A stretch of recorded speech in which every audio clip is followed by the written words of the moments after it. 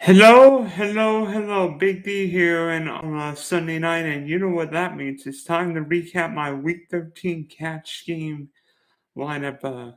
Before I tell you about my lineup, please subscribe, like, and share to the Spunky Spectrum Sports YouTube page, which is where you are seeing this podcast. Also, check out the Big D podcast on Spotify and Apple.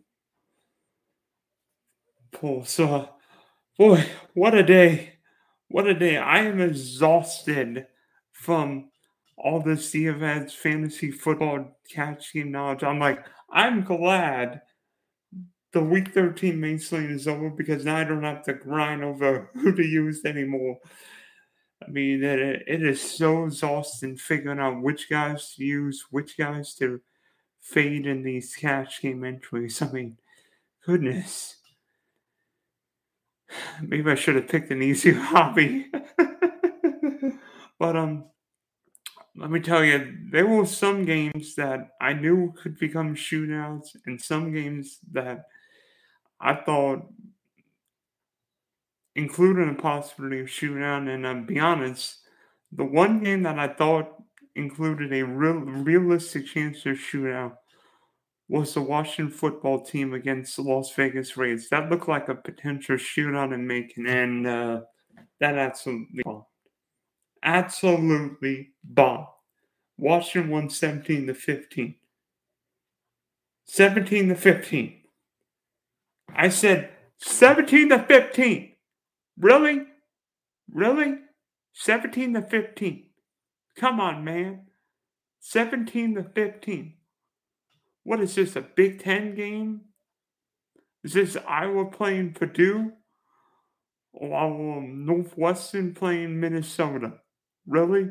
I mean, I told you, if the Las Vegas Raiders played well, it's generally based on how well Derek Hall plays. Well, today, 28-38, 249, no touchdowns, no interceptions. Not good. Not good. You're not going to win too many games if you're not really doing much through the game, especially nowadays. I went back and forth over this next guy, whether or not to use Antonio Gibson. I didn't originally put him in my lineup. Then I put him in my lineup. And then stupidly I took him out when I heard Sony Michel was going to play for the Rams.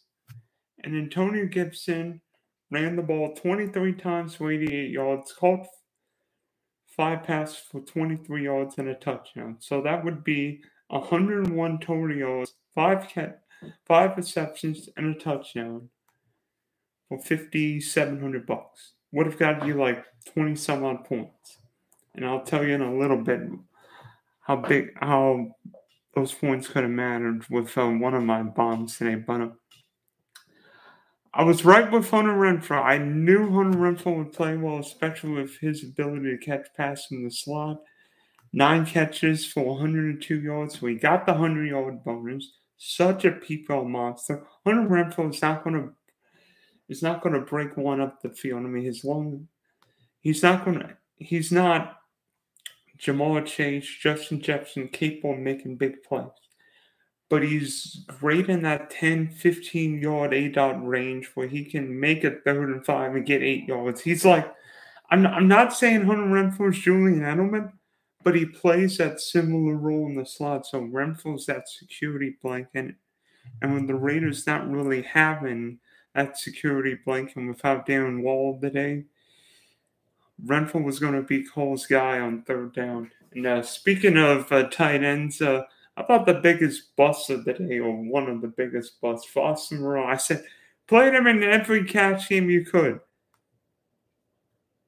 And guess how many passes he caught?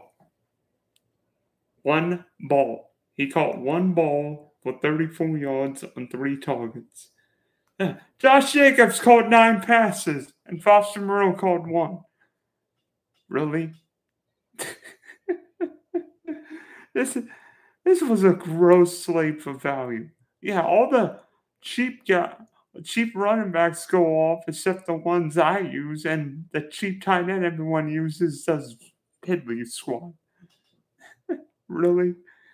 And then, fortunately, Zay Jones, as the Raider passing attack, really didn't do much against the Washington football team. Only caught 3 passes for 21 yards. So, really, other than Antonio Gibson, Hunter Renfrow, and Logan Thomas, this was a bust for fantasy and DFS standards. I apologize if anybody used Cole,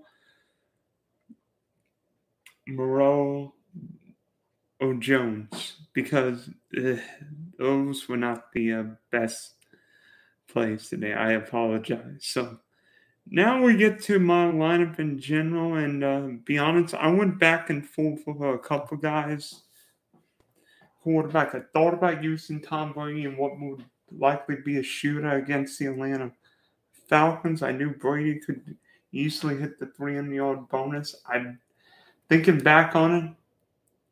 I thought Cole looked fine, 6 Ram, but Gardner Minshew at $4,000, especially with the Jets' crappy defense, was definitely the play. I mean, looking back on it, getting a couple of touchdowns, getting over 200 yards, Minshew more than exceeded his value at $4,000. And with that salary savings, you could have literally played anybody. You could have played Jonathan Taylor $9,000, going over 100 yards and scoring multiple touchdowns. You could have played Gibson. You could have played Madison, even though he didn't quite reach his value. You could have played a couple other guys. Trying to think. No, not just Derek Hall busted today, but Jamal Williams at 50. Let me see if I can find his 5,400 was a big disappointment for the. Yes, the Detroit Lions finally won the day. Thank goodness that there will be no winless teams this year. Everybody's got to win. But Jonathan Williams was a big disappointment, only scoring 9 DK points at 5,400. I thought he looked like a great catch play, especially with what he did on Thanksgiving. I really thought Williams was going to be a PPR monster, and that really didn't transpire.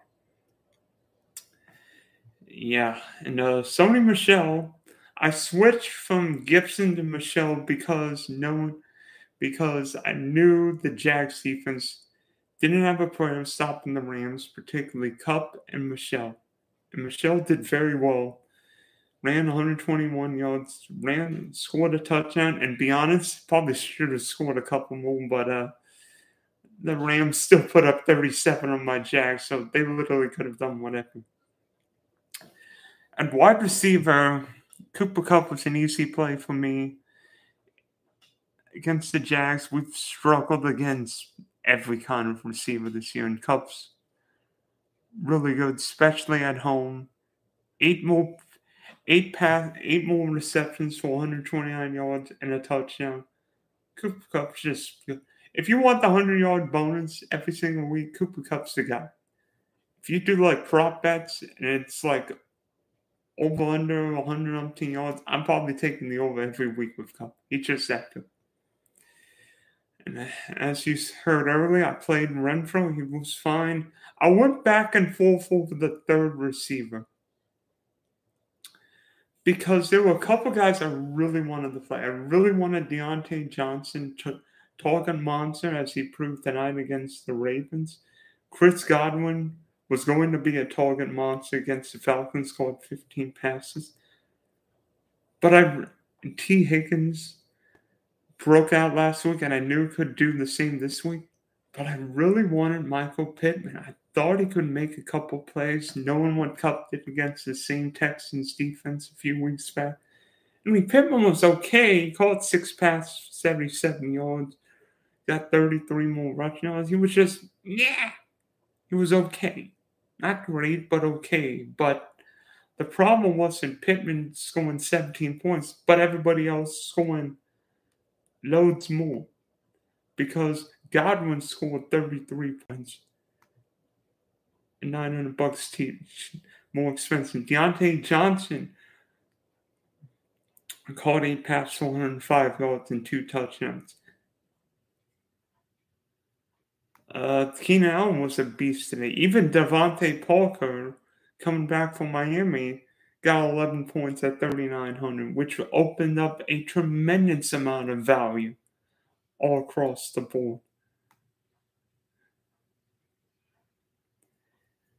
So, it's again one of those weeks. I knew it was going to be one of those weeks where it'd be very difficult not finding value, but finding the right value. Even James Conner today, running back, I think he got 17 points in that rain game against the Bears. So again, there was always going to be value. The question is, which value do you use and which value busted?